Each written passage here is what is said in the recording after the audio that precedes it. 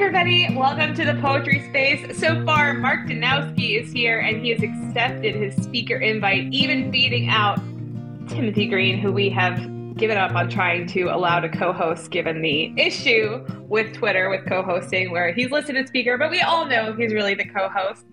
I'm excited today to look at episode 25 of the Poetry Space, where we're going to be talking about enjambment and line breaks, which I think are super important things that sometimes we don't take a moment to really pause and break down and look at line by line, as my first unsuccessful pun of the space has started. So, hey, Tim, how are you doing today? I'm good, Katie. Can you hear me all right on the speakerphone? I forgot my headphones this week. I can hear you all right. Actually, it sounds a little better than normal, oddly enough, I think. Well, that's sad to hear, because now I'm going to have to hold the phone from now on, I guess. But you missed a joke that you even said, which was that to pause and take a moment to think about it. You pause too, and then a line break. So there you go. You're already open well to, aware, I guess. I was opening my poetry craft handbooks and looking at the line break section. So they should just come out and stop without even me expecting them at this point, because I've looked at this too long. So I'm excited to definitely get into this. And I think you've picked a really great opening poem too for today. Yeah, I picked a sonnet by Kim Addonizio, and it's because it's my favorite kind of sonnet, and I kind of wish all sonnets did this or something similar. But it's a sonnet where every single line is enjambed up until the last. There's only one end-stopped line in the whole sonnet. And it's First Poem for You by Kim Addonizio. I like to touch your tattoos in complete darkness. When I can't see them, I'm sure of where they are, know by heart the neat lines of lightning pulsing just above your nipple, can find as if by instinct the blue swirls of water on your shoulder where a serpent twists facing a dragon. When I pull you to me, taking you until we're spent and quiet on the sheets, I love to kiss the pictures in your skin, the last until you seared to ashes, whatever persists or turns to pain between us. They will still be there. Such permanence is terrifying. So I touch them in the dark, but touch them trying. And so that, it's almost, you can't even hear the rhymes. It's like all the end rhymes for the sonnet, which is a traditional Shakespearean sonnet, I think, is everything is enjambed so much that it feels like internal rhymes as you read it. And so I love the feel of that, the tension between the expectation of the rhyme and then how buried it is within the syntax of the sentence. Yeah, that's a really good point. And we should probably just say from the beginning too, I think looking at who's in this room right now, I think everybody could probably define enjambment, and yet I'm going to make you listen to my definition of enjambment, which is just the continuation of a line beyond, not ending with an end stop, with a sentence ending with it, just continuing on beyond the line, and looking at like that as enjambment. And then of course, a line breaks more generally being a subset of line breaks, I think is important to take a second to talk about. But it's interesting too. I was looking at kind of the history of line breaks and how it's kind of almost a construct of, post-printing press, looking at the time where we began looking at poems more in terms of reading them to ourselves than the oral tradition, which, Tim, was something that you largely just gave a lecture on a couple of weeks ago. Yeah, I mean, in the oral tradition, you want to have end-stopped rhyme because that's how you keep pace. The whole point of poetry before we had text was a mnemonic device. And so you wanted to have the whole reason for having rhymes at the end of a certain number of iambic feet or a certain number of stresses or a certain number of consonant sounds was to keep the pace of the music, so you could keep the storytelling and keep track of that, like chunking.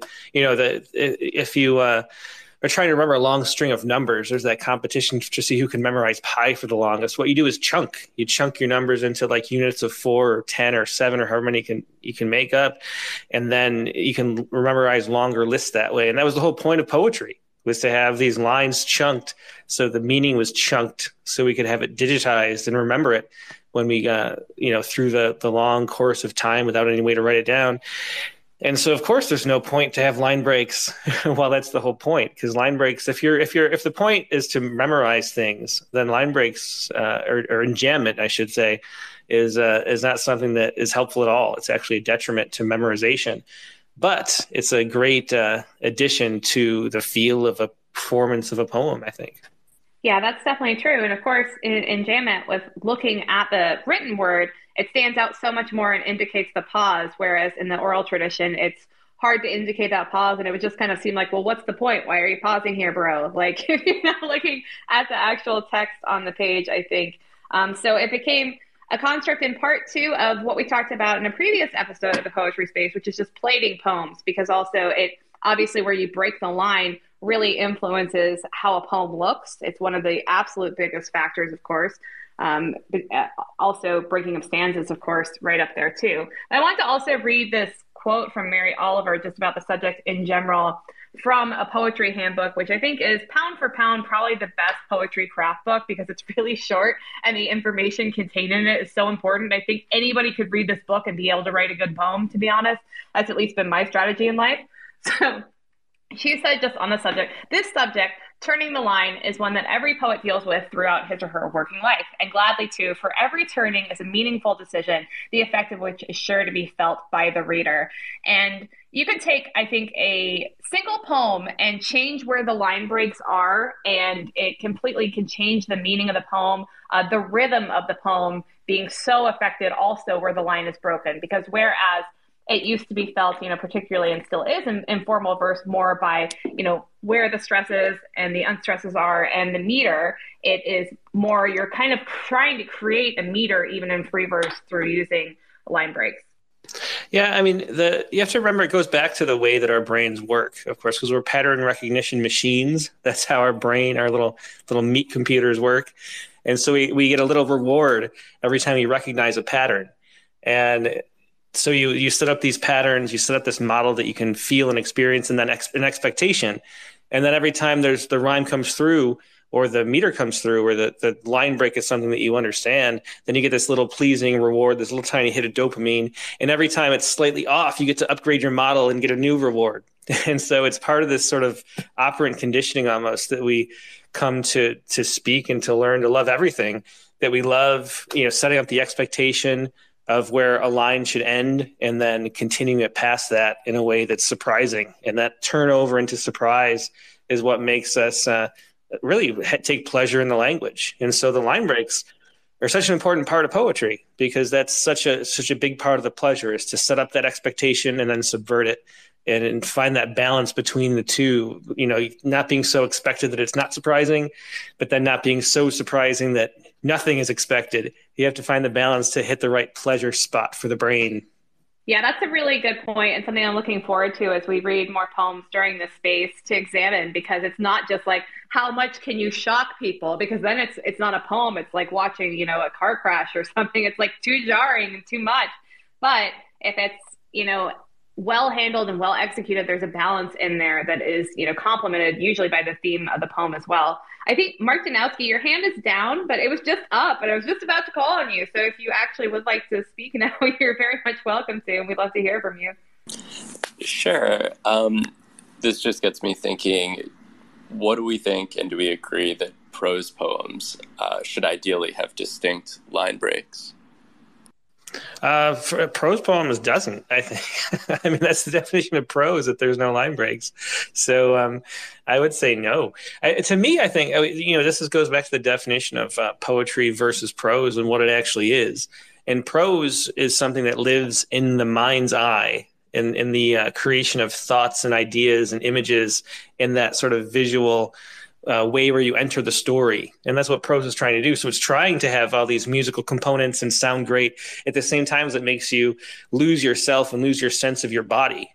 And poetry is embodied language. And so, so the line breaks add to that sense of, having a body and being in your breath, having to have regulation. And so you're sort of always remembering that you're becoming the speaker as you read a poem, and you're trying to forget that you're a speaker as you read prose. I think that's the difference between the two. And so the fact that prose, if prose started having line breaks, it makes you suddenly aware of the fact that that you're participating in it. Whereas usually in prose, what you want to do is forget that you're participating. You want to lose yourself. That suspension of disbelief is what you're seeking. And so I think it's a completely opposite aim, and it's sort of a continuum between the two. One of the things we're going to talk about later, I think, is some of the poets that use really weak line breaks to de-emphasize the voice in that way, so they lose themselves in the poem more than they would if they had really strong line breaks or really or rhyme or meter or things like that. And so that's another direction we can take this discussion maybe a little later, because I have some examples of that to share. Yeah, and I just wanted to add that so the word verse is from the Latin, and it includes the meaning to turn, which I think is very interesting with what we're talking about too today in terms of it literally talking about the movement that you have between the lines, being the difference, I think, in part between prose and verse. Well, not only that, but I love that enjambment, the jam in enjambment is a door jam, and it means to go over, like go through a door. And so that's really, we're sort of moving from one room to another when we go from one line to another. And I didn't think about that. That's amazing. I love that. I was thinking of like jam with like a peanut butter and jam type sandwich, but that's a lot better. That's a lot better. Yeah, it's the French, it's a door jam. And the thing is, carrying something over, that's another, the metaphor, the word metaphor comes from the root to carry over. And so we're carrying over that metaphor of the poem through the door from one room into another every time we turn over a line. It's really that the words have such deep meanings that we don't think of so often. And I think that's one of the great cases of it. Yeah, that's fascinating. I really should have thought of that. The number of times I've written the word enjambment, I just keep thinking I'm spelling it wrong. That's kind of where I am with things. But I was going to say, I think that maybe the first or the second poem rather that we look at should be Dick Westheimer shared a monologue from Hamlet, which first of all, I just want to hear Dick Westheimer read because he has a great voice and I think will be amazing. And then will be a cool study in Enjambment. I'm going to try to do a better job pinning these tweets to the top of the space so that you guys can read along, because it being about line breaks and Enjambment, of course, where the line breaks are is even more important. So I'm going to recommend that you guys, click along with the links, and I'm going to recommend to myself that I'm fast enough to do it. So anyway, how are you doing today, Dick Westheimer, when you'd like to share some Hamlet with us? I have to turn on my microphone first. I'm interested, but not a scholar in Shakespeare, nor a really capable reader of it. I know that good readers of it know how to scan the lines and find the rhythm better. But I'm interested in how often Shakespeare on the page is a poet as opposed to a playwright. And in this case, and I won't read the whole thing because despite your protestations that I'm a good reader, I'm not a good reader of Shakespeare. So I'll start and I'll read a little bit and then sort of annotate what I was thinking about. To be or not to be, that is the question.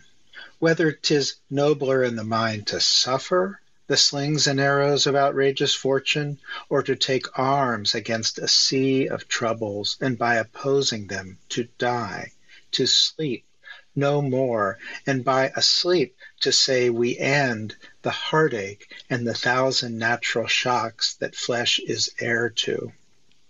So I'll stop right there. And for those not seeing it, the first, I think, little masterstroke is after the second line where he says, "'Tis nobler in the mind to suffer." And you think an or might be coming, or you're not sure, there might be a litany. And sure enough, he starts a litany, the slings and arrows of outrageous fortune. And then comes the or to take arms against a sea of troubles, and by opposing them to die, to sleep. And then this one, pardon me, to die, to sleep, end of the line, no more. So I just love how he keeps setting up line after line, ambiguity there. It's probably in the mouths of a good Shakespeare reader or actor comes through in the way they pace their talking and add pardon me, I'm going to have to mute here, and adds to the appreciation the audience has of the meaning, even with the archaic language. Take it from here. I need to cough. I'm sorry, Dick Westheimer, that you have a cough, but you're so kindly still joining us and still reading us Shakespeare. Now I feel bad for putting you on the spot. Oh, that's okay. I don't have a cough. I have this asthma that comes on every now and then, so which manifests as a cough. But to me, this is a master class in enjambment from 500 years ago. It's full of surprise. It's full of turns. It sets up expectations.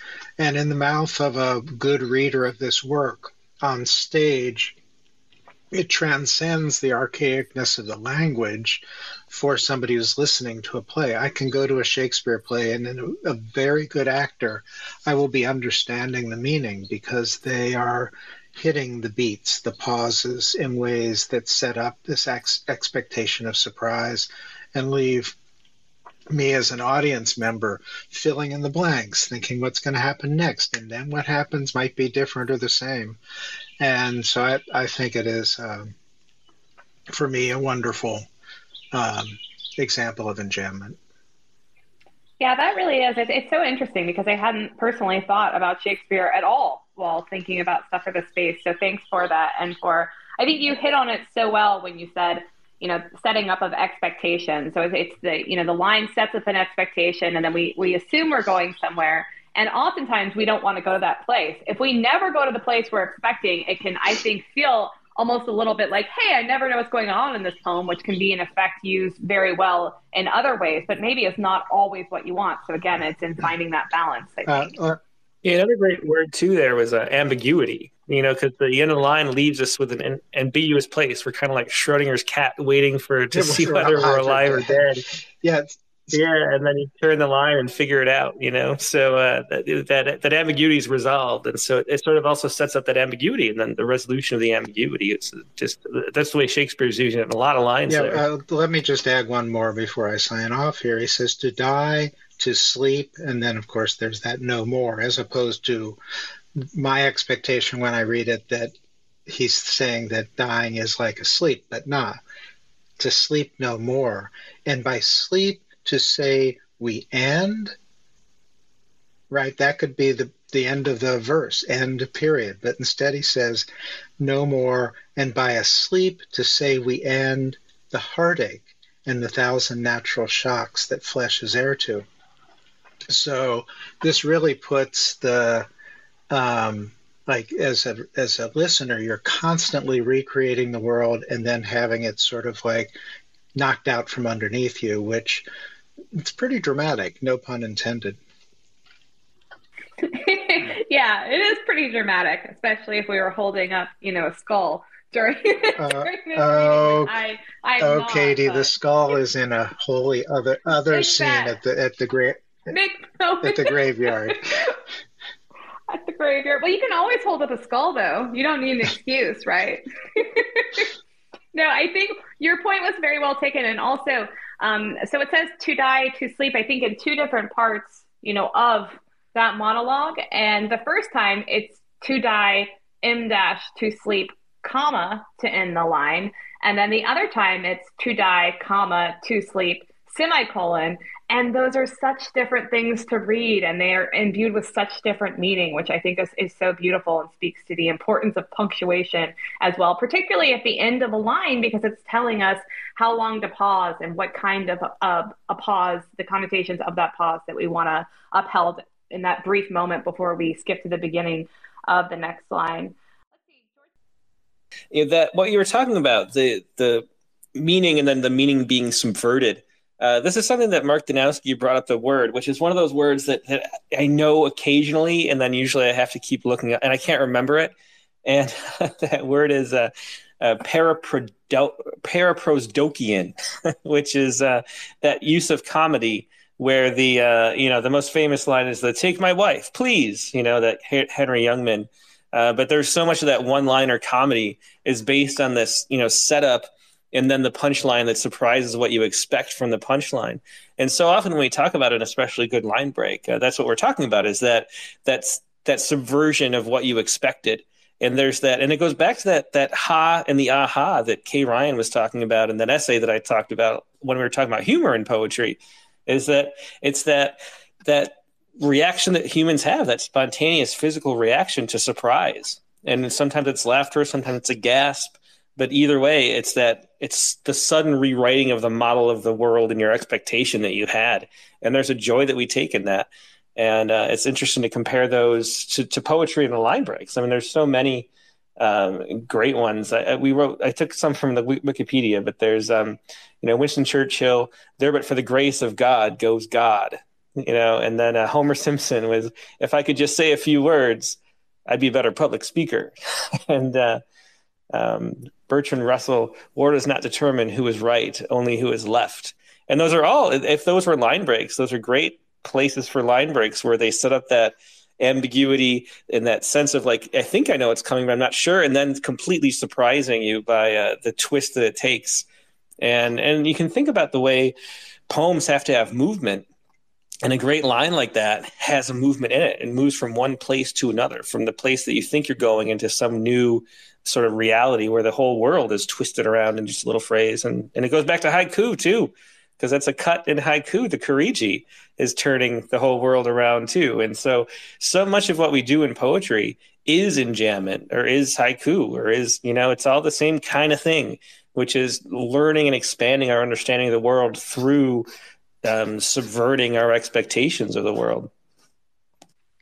Yeah, it's very true. And then, with haiku in particular, with the much shorter lines, you're reaching that point very quickly. And that's part of what makes it so powerful with haiku. And it also is part of why haiku works so well in terms of at least I want a moment to think about it and digest when I've read a really good one, because the cut can be such a big cut, such a big leap between expectations that I just really want to get in there. Okay, let's see. So Carla Schwartz, who I just was looking at the comments and has first, I think, something to tell us about the true meaning of enjambment. How are you doing today, Carla? Not enjambment, but the word jambe in French, Jamb, means leg.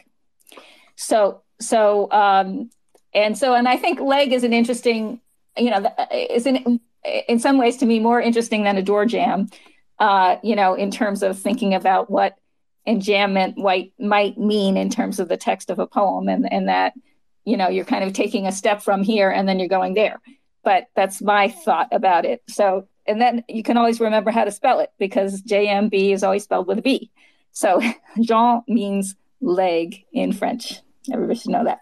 And then also, I had a sort of a comment and question before I get to read a poem, which is that a few things. One was, you have poems that have syllabics, that have rhyme schemes, maybe even concrete poems. And some of these structures that a poet would impose on their work would also potentially lend themselves to the enjambment that wouldn't necessarily otherwise be there if it were written a different way. So I'm just saying, not that enjambment isn't, something that's intentional, but that it could also be, if somebody is working with rhyme, especially, even an older poem that you might see, you could see that it might be more likely to be enjambed simply because of that rhyme scheme that's there, line length, meter even, and syllabics that might constrain a line in a poem. And what? Yeah, go on. Oh, I just wanted to say that I also love first of all, I should have remembered my high school French and remembered jambe being leg, but also I love how that ties into the metrical foot too. We've got like a whole leg going on there with the foot as well. That's great. That is great. And I guess another question I would have, because I guess people were bringing up punctuation at the end, whether is it considered an enjambment if you had a semicolon or a comma or something at the end? I always thought that, enjambment would be really continuity without punctuation. I don't know if anybody has any thoughts on that. Yeah, I mean that's the definition of enjambment is not having any punctuation at all, and Right. so Yeah. and the opposite would be having a stop at the end of some kind of punctuation. Yeah. Right. Okay. And then so Katie, I had gave her an example of a poem. She asked me to read it, and it was it's actually in Poetry Daily this week, and it's called Little Song in the Locrian by Timmy Straw. I have two things, sang the bird from the pin oak. Two things have I, the answer back. The world in its message today. The world is in its message today. The world is in its keys. The sun in its flashes. The sun in it flashes like a flag in pavilion, like a frog's throat flashing in the sun. And there are things that must be said, I know. Awful and simple as children yelling out, our mother is dead. A fact will baptize a brain for a while, but what makes the baptism stay? I have two things, sings the bird in the pin oak. Two things have I, the bird in the eaves. A tuning met and gone like the look the two hostages gave when they passed at the neutral middle of the bridge. And so this is a poem that was in the Yale Review in the spring of 2023. And I just found it really interesting. It has this repetition in the first part that gets repeated later. There's punctuation, and the next time it gets repeated, there's no punctuation. And it gives you a different feel. And then in the end, everything is enjambed. If you wrote it as a sentence, the last four lines would read, a tuning met and gone like the look the two hostages gave when they passed at the neutral point at the neutral middle of the bridge. And that's 4 lines.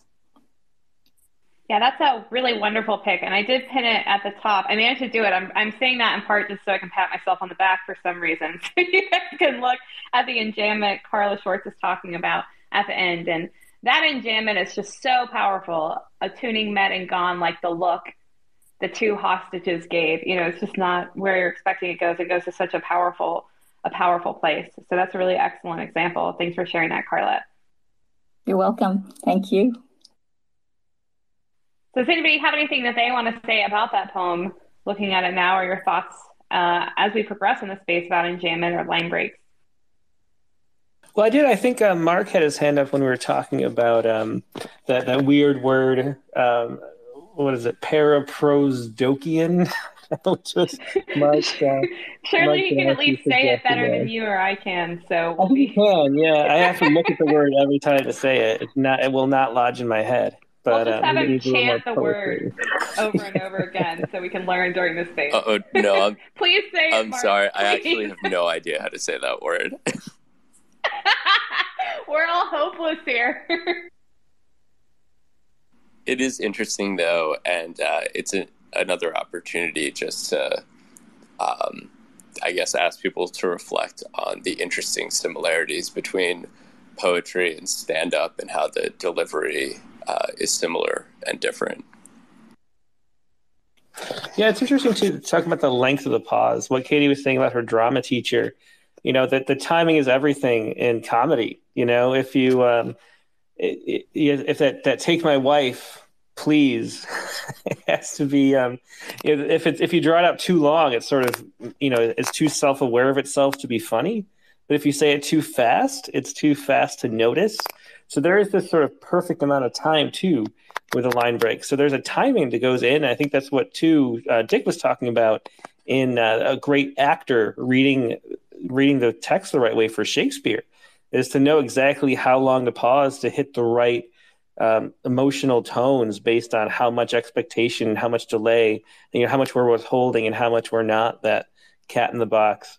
And so it's where timing comes out in poetry, and where the reader, interestingly, poetry is the one medium where the reader is actually the canvas. And so, in an open mic reading, we can do our comedy poems really easily, but because we can do the timing. But at a reading a book yourself, you're the one who's supposed to set up that timing, and it's sort of on you to get it right, which makes it much more difficult to transfer comedy through text, I think, too.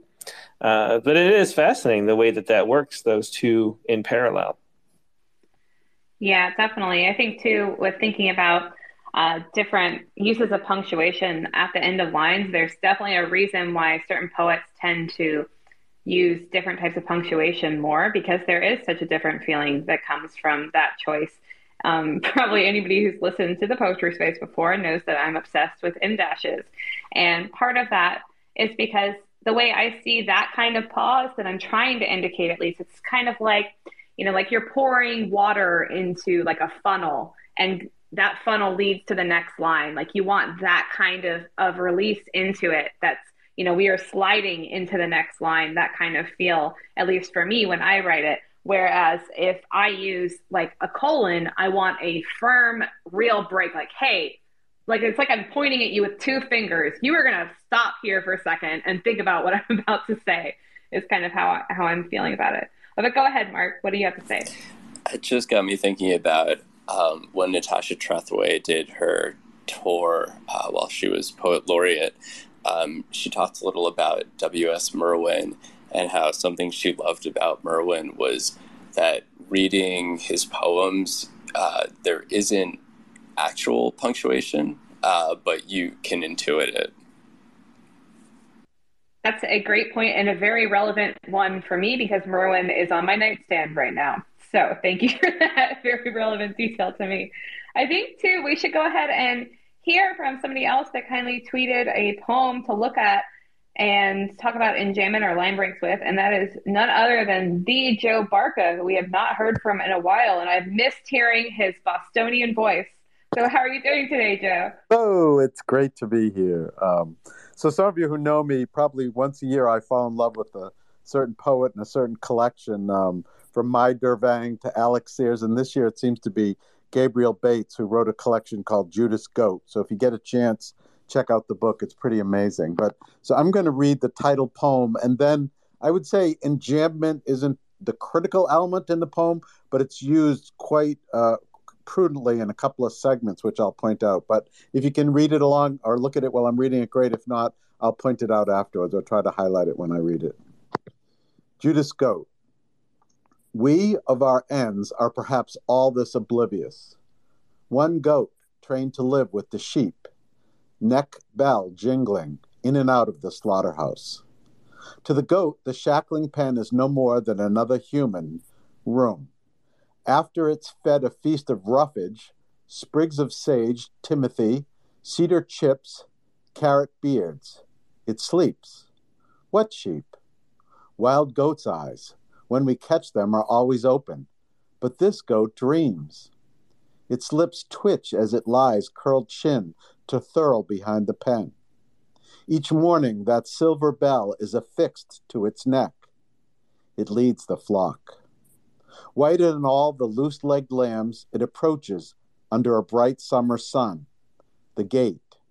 Grass on either side, green. I am too dying of what? I don't know. Anyway, I'm going to just point out three sections that I thought the use of enjambment was quite clever. She says, to the goat, the shackling pen is no more than another human. End line, and then she says, room. And then towards the end, she says, whiter than all loose-legged lambs, it approaches under a bright summer sun. The gate. It doesn't say it approaches the gate under a bright summer sun. And then at the very end, she says, I am too dying of what? End stop, I don't know. Rather than, I am too dying of what I don't know. So as we know, the English language or any language is so subtle and nuanced, end lines and then enjambment just enrich it. And if you pay close attention when you read it, there's so much there and so much to appreciate. And that's very well said, Joe. Thanks so much for sharing that. I think particularly at the end, the enjambment is really stunning. Yeah, great use of enjambment in that. And you see the subversion, the creation of sort of artificial ambiguity. That where the I'm dying, I am too dying of what I don't know, that of what it would there wouldn't be any ambiguity without the break there, and so it's creating ambiguity where there was none. And the same with under the sun, the gate. Another really interesting thing that we haven't talked about yet is the way that the length of the line. We've been looking at a lot of iambic poems and things like that, but the length of the line also indicates how fast you're going to read it. And so there's something interesting going on here that you don't see very often. And I always wonder, why we don't play with this more as poets, actually. But if you're looking at the poem, the lines start longer and then they go shorter.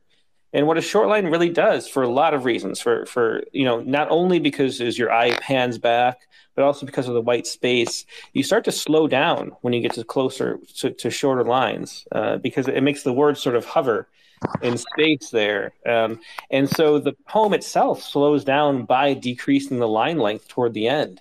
And that's a thing too that, and it sort of teaches you, because poems are almost like the sheet music for the oral music that's coming out of your breath, and it teaches you to slow down at that spot. So it's kind of a way to make to annotate the way you should read that poem, to slow down and really ponder that last couple lines that have the most profound meaning.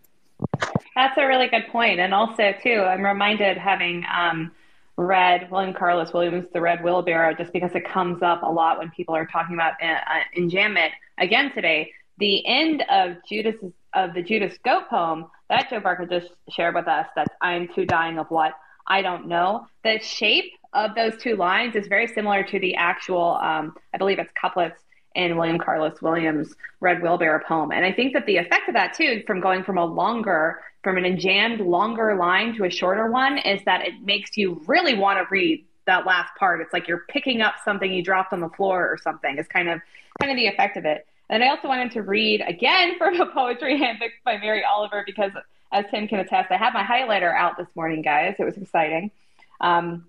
She says, when, on the other hand, the poet enjambs the line, turns the line so that a logical phrase is interrupted, it speeds the line for two reasons. Curiosity about the missing part of the phrase impels the reader to hurry on, and the reader will hurry twice as fast over the obstacle of a pause because it is there. We leap with more energy over a ditch than over no ditch, which I love that she ends it with a metaphor, because she's Mary Oliver, so she writes like a better metaphor in her prose than I write my own poetry. So, go ahead, Joe. What did you want to add to that? I was just going to say, a while back, I was talking to a poetry friend who said that she had a mentor, and the mentor said to her, "You're a very good poet, but if you want to take it to the next level, you have to study and understand line breaks and enjambment." So I just think it's a critical tool to, sort of up our game as writers. Yeah, definitely. I agree. So much of what I'm trying to do with poetry is just get that balance right when I write, where I want to be surprising with line breaks, but also not make it feel artificial or forced in the surprise. We want to make sure that we're surprising enough to keep people interested and want to read, but also not so surprising that they jump off the boat because they don't know where the hell we're going. So, all right, let's see. George, what did you have to add on this? I wanted to say these are all considerations that I think, how many poets like to, they'll write a poem and then they'll shape the poem into something. Like, for example, if the poem has to do with shooting or has to do with guns, sometimes I think it's clever to make the lines actually look like a gun. Old school. But I think these are things to take into account if you want to shape your poem. It's going to be, if you still want to use enjambment, it really complicates it, and just something to think in mind if you choose to go that route in the way you're writing. Well, not only that, but how I usually write is I write out the sound. It comes out in the sound of the voice moving through the poem, and then I try to figure out the shape of the poem later, not shaped like a certain object as in a concrete poem, but just the shape of the poem that fits the pacing and the feel of the voice in my head. And so, a lot of the tinkering, if I do any tinkering with poems, is how long to make the lines and where to make those breaks, and how comparing the plating of a poem, like we talked about in a previous episode, how it looks on the page with how it feels in the ear as you're pausing over certain breaks and over lines, and where it's emphasizing what, and where you can sort of build up that kind of meaning and then subversion of meaning. And that's all what I'm playing with for the most part in the poem. The poem sort of comes out for me almost all the time as just a string of sound that wants to sound a certain way, but then getting the most out of that and getting that into the reader's breath is the thing that takes the most time for me in sort of shaping the poem. And that's what I would play with as far as like revision goes. So it's an interesting thing too, to think about how you shape a poem after the fact, and how much line breaks and enjambment come into play there. That's really interesting to hear that you do that, because I'm realizing too, my own process is I kind of create the plate for myself, like within the first couple lines based on how I feel the poem is heading, if it's a fast poem or a slower poem. And then as I write, the line breaks kind of fall into place. Usually I need to edit some, but the best poems that I write, really aren't ones I feel I need to edit very much. Because the plating is just right from the beginning, and then the breaks just fall in as they should be. Yeah, I think that's the more common way to write, but I've just always, for some reason, written this way. So I don't know. Another thing I wanted to think of, just to change the subject because we have 15 minutes left, is the fact that we've talked about sort of the positive or the strong breaks, to talk about, introduce those words, I guess. A strong break would be something that creates some kind of tension and surprise, that leaves a sort of a segment of the sentence maybe dangling, so you don't know what to expect, and their whole chunk units. There's often the advice never to end lines on articles, and we'd call that a weak ending if you end on like of or the or an and things like that don't have that sense of completeness, because in what we'd call a strong line break, there's that sense of completeness. And then we add on to it and twist around that completeness in a way that's pleasing. But there's another use, which is to do the opposite when you'd want to de-emphasize that kind of sense of completeness. And one of the poets that does it very often is Kay Ryan. And I had a poem here. Which one? Yeah, so I pulled up Home to Roost. You got that one, Katie? You want to pin it to the top or tweet it or whatever? I will. Yeah, it's going to take me a second, so I think you should continue to talk. Yeah, well, of course. Yeah, so Home to Roost is what Kay Ryan ends up doing. She loves rhyme and she loves short poems. And the problem with rhyming in short poems is it ends up feeling very sing-songy and nursery rhyme, because the rhymes are so close, you never sort of get lost. They don't have a chance to evolve and sort of be spontaneous, because it's a short poem, and so every rhyme feels really strong. But that's what Kay Ryan likes to write. She likes to play with language in this way. So what she does is she buries the rhymes in. So she has, if you look at Home to Roost, I think it was published in Poetry Magazine. And this was after, it's actually a Poets Respond type poem, I think. I think it was written after 9/11, if I remember right. But Home to Roost, if you look at it, it ends in articles. It ends in and. These are the endings: chickens, and, the, is, the, in. And so what that does is it pulls the music out of the poem. It makes it sort of feel artificially clunky, to contrast with how musical her rhymes actually are. And it buries the rhymes and makes them feel internal, even though they're end stopped, which is a really interesting tension. And she does this all the time. Other poets do. Marcella Schulek, I was talking to her on a Rattlecast once, and she writes sonnets and then hides the fact that they're sonnets. and they're sort of perfect Shakespearean sonnets. Then she breaks it up in ways that don't look like a sonnet. Another one that I should have mentioned is a curginated sonnet, which is a fascinating, another way to do sonnets. Maybe we should, I could tweet that. Well, maybe we'll end before we do the end of the show. I'll show you this one, Katie, and you can pin it. I'll tweet it to you right now. But a curginated sonnet is something that's broken artificially to make an acrostic. And so it really changes the way that buries the sounds and the music in a way that makes the music feel better. So it doesn't feel too, you don't focus too much on the music. And that's what Kay Ryan often does. So I'll read Home to Roost first. This is Kay Ryan, Home to Roost. The chickens are circling and blotting out the day. The sun is bright and the chickens are in the way. Yes, the sky is dark with chickens, dense with them. They turn and they turn again. These are the chickens you let loose, one at a time, in small, various breeds. Now they have come home to roost, all the same kind, at the same speed. And so you can hear the rhymes there very strongly, but the rhymes like day and way, day is the first word of the fourth line, and then way is the second word of the seventh line. And so they're sort of hidden in there, so they don't stand out starkly, and they only sort of emerge in the reading, and it lets them be a little more obscure. So it's a fascinating way to do it. Yeah, and that really is such a challenge to have, full rhyme in a really short poem is something that I try to challenge myself to do sometimes. It's really hard to pull it off with that level of mastery, but that's part of why she's Kay Ryan, I suppose. And part of why I pinned it not once, but twice to the top of the space because I was like, I guess feeling so strongly about it that I had to go ahead and do that, right? Yeah, good job. And then let's see the other one. I'll just read this now.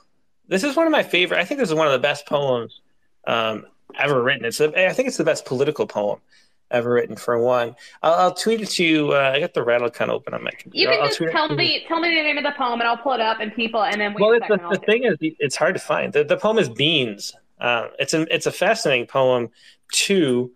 I tweeted you the image link for some reason over on Twitter, but the poem is by D.P. Cristallo, who is an anonymous poet. No one even knows who this is. It's just someone who posts poems on message boards back in like the late 90s. And this is actually a sonnet, and it's an acrostic sonnet. So it spells out Salvador Allende down the left hand of the page, but you don't know that. Reading it, you can't really. It doesn't really stand out, but it's a sonnet. So here, I'll read this. This is Beans by D.P. Cristallo. September came like winter's ailing child, but left us viewing Valparaiso's pride. Your face was always saddest when you smiled. You smiled as every doctored moment lied. You lie with orphans' parents long reviled. As close as coppers, yellow beans still line by Pocho's banks. It leads them to the sea. Entwined on rocks and saplings, each new vine recalls that dawn in 1973 when every choking bastard weed grew wild. And so that's about the assassination of Allende and the political motivations behind that. But there's so much going on in the same way Kay Ryan does, burying the rhymes. If you look at that curginated sonnet, it does the same thing, undercutting the music of itself and creating so much energy from that friction. I think it's a great example to point out. Yeah, and I have to say, too, I really do like ending with articles and words you're not supposed to end with in poems. Maybe it's just because I'm anti-authority in general, and so I'm looking for any mediocre excuse to rebel, basically, in my life. But I really like it. It allows for movement, and it's unexpected and fresh. Like, as long as you're thinking about it, and it's not just like, oh, well, I'm going to leave an and out here, or an at, or a weak word, like you're saying. I think it propels the poem forward in a way that also makes it feel more effortless and less like, hello, this is my MFA poem. Well, it de-emphasizes the line and lets you forget that you're reading poetry a little more. There's another poet. There are a lot of poets who do this too, because the funny thing about being an editor is I see people's actual Word documents, and a lot of times you can see their revisions and past, the way that's been going. They leave their whatever they call it, that up checking thing on sometimes, or you can see how they do the line breaks. And there's some poets who don't actually have line breaks. They just slide the margins and then make stanza breaks. And so that it's completely sort of random. They just want a certain line length and they don't want the line emphasized. And again, it goes back to that continuum between prose and poetry, where prose lives in the mind's eye and poetry is in the body. And sometimes you want a poem shifted more toward the narrative and living more in the mind's eye with the body more in the back, in the back burner. And so another great poem, I won't read the whole thing or share it, but Maria Mazziotti Gillen is a poet that does this. And I've seen her do it for sure. I can confirm that that's how she writes. And so I pulled up Shame is the Dress I Wear. And that's a story about her first dress. And so it starts out, Shame is the dress I wear. On the first day of school, my mother slips a dark blue dress over my head, ties the starch sash. Zia, Louisa, and Zio Gerumo have come down the back steps to our apartment to see me setting off. They don't have children of their own, and Zio Guillermo is my father, so they are a big part of our lives. And it goes on like that, just telling the story. But you can almost feel the prose in that, and it's intentionally more like prose because she wants you to sort of get lost in the story more than you do, her being blown away by the clever sounds that her breath is making. And so there's a whole continuum there. And there's a way that there's sort of like a gas pedal almost too. You can sort of push it in more if you want more poetry and let it out more if you want more prose. And it's really important to keep that in mind as you're writing, I think. Yeah, definitely. And I think that speaks also to how important it is to read out loud. I think that one thing that I hear the most when I have read a poem first and then I hear a poet read it is oftentimes what they're doing isn't lining up, and when they're reading necessarily with where their breaks are. And of course, that's, a difference between, I'm not saying anybody's necessarily right or wrong, but at the same time, it's really important to me that like when I put in the line breaks that they're understood to be as they are. So maybe even listening to somebody else reading your own poem could be something that could be helpful in that way too. Should we be lucky enough to have anybody else want to read one of our poems out loud, I guess is part of it. But Joe Barker, you had your hand up earlier too. I was wondering if you had something that you wanted to say in relation to what Tim was saying earlier.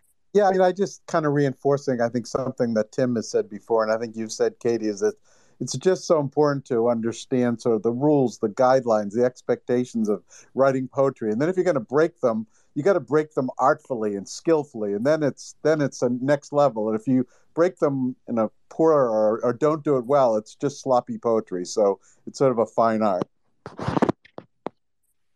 That is exceedingly well said, Joe Barker. I have to say, I couldn't agree more as we continue to tinker with this and look at this. And now, too, what's going to happen, now that we've talked about this for an hour, I know we're going to notice every single line break. We're going to be so honed in on it as we continue to read poetry. So I think then, too, if people don't have closing thoughts, I'll go ahead and pull up the closing poem, which is going to take me a sec, Tim. So I'd love to hear. Oh, wait. Dick Westover just shot his hand up, so let's hear from him. So one of the nice things about doing this audio rather than video is you can't see me madly searching online for other examples.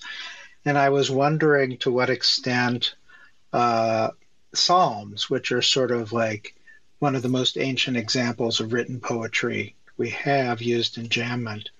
And I think it was Tim, talked about how often enjambment is used sparingly to sort of break a pattern, like you get used to something.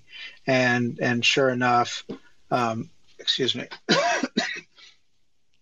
in looking through Psalms, you'll find these couplets that are perfectly matched, and then all of a sudden an enjambed line. And it does, once you're conscious of it, it does have that effect of sort of disquieting you for a moment and, getting you slightly off balance. And then you get back to the, the regular rhythms of and parallelism and all the other aspects that Psalms use to keep you entranced. Yeah, kind of like a reset button, for getting stuck in a rut, which, it happens, especially, reading that, you get stuck in that nursery rhyme feel, where you know exactly what's coming because the sounds are so similar and the length of line is so similar. It has a lot to do, too, with varying line length in any kind of writing is so important to keep the reader engaged, to have really short sentences, to have longer sentences, and to not have the same sort of sentence length over and over and over again, because then you sort of lull the reader into a trance where they stop paying attention and it gets boring to that part of the brain that's looking for pattern and looking for patterns they need to adjust and update. And so it's a really important aspect of it. Hey, Kate, I think I'm going to we have 3 minutes. I think there's plenty of time to read 2 poems. I'm going to read this really short one, too. While you get one. This is Elizabeth Wolfe pulled this out of Rattle. I was trying to think of poems in Rattle that use great line or great enjambment, and it's really hard to think of that. It's such a fine detail. Like I can remember a lot of what poems are saying and what they're about, and the feeling that they pull up or the form they use, but enjambment is too small of a thing to remember, apparently, because I was having trouble just thinking of like which poems used it really well. That's not something I log in my head, I guess. Or too big of a thing. Or too big of a thing to remember because maybe a poem can't be good without it. Maybe that's it. Maybe that's it. Maybe they all have good enjambment. But Elizabeth Wolfe pulled this one up. It is a short one. It's Katie Luxem's Rumors. And this was a Poets Respond poem from just last year, or earlier this year, April 23rd, 2023. It's about gun violence, of course, you'll tell. But if you look at this poem, which you can find on Rattle pretty easily, Rumors by Katie, that's Katy, a different spelling of Katie, and then Luxem, Luxem. You'll see that where the line breaks are, but every line is heavily enjammed, and every time it turns the meaning over. So I'll do a little extra pause normally than I normally would, just so you can hear it. But this is Rumors. Someone gets mad. A boy brings a gun to school and plans to use it. 7th period. At the end of the day, the bell sounds. My daughter runs to the car like a shot, leaving books and questions in her locker. I tug her under the crooked cherry where blossoms flurry. It's so hard to believe the trees grow this way. A very short poem by Katie, but every time it leaves you hanging on a sentence there, it's just that same word, which I'm never going to remember, where it's subverting what you expect. It's sort of leaving you in an ambiguous place, and then you think you're going to fall off one way, and you fall off a different way. And the whole poem pulls you through that way, even though it's really short. So another good example. Oh, yes. You mean paraprosdokian, which is a word I say all the time, every day. Paraprosdokian, I believe. Paraprosdokian. Oh, now you know how to say it. Now that I try to say it, I see how it is. Somebody's going to be like afterwards, you pronounced that incorrectly. And it's like, yes, I pronounce most things incorrectly, and yet I soldier ahead. So that was a great poem, Tim. Thanks for sharing that. And then I guess I will go ahead and wrap up. So the poem I picked to close out is kind of funny, if you can see it pinned to the space, in that each of the beginning stanzas end, with a complete period, a complete sentence. And then I really like, though, how that sets up at the end, at the second to last stanza, the penultimate stanza, that it sets up the fact that it doesn't end. It continues on into the last stanza. And so it sets its expectations. And I think also this really highlights something that makes Billy Collins' poetry so wonderful, which is his use of enjambment, and then also it being both subtle and surprising sort of at once. Which I think is something I personally can learn from, because I tend to make very bold uses of enjambment and could do with a little more subtlety from time to time. So this is Billy Collins' Silence, and it is from The Trouble with Poetry, which is that lovely book that has the giant bear on the front, which I love too. Silence. There is the sudden silence of the crowd above a motionless player on the field, and the silence of the orchid. The silence of the falling vase before it strikes the floor, the silence of the belt when it is not striking the child. The stillness of the cup and the water in it, the silence of the moon and the quiet of the day far from the roar of the sun. The silence when I hold you to my chest, the silence of the window above us, and the silence when you rise and turn away. And there is the silence of this morning, which I have broken with my pen, a silence that I piled up all night, like snow falling in the darkness of the house, the silence before I wrote a word, and the poorer silence now. I think that I really love that he chooses not to break it at points, such as the silence of the belt when it is not striking the child. I think that would have been kind of a gross use of enjambment, to look at it like, surprise, this is happening, which is obviously a terrible thing.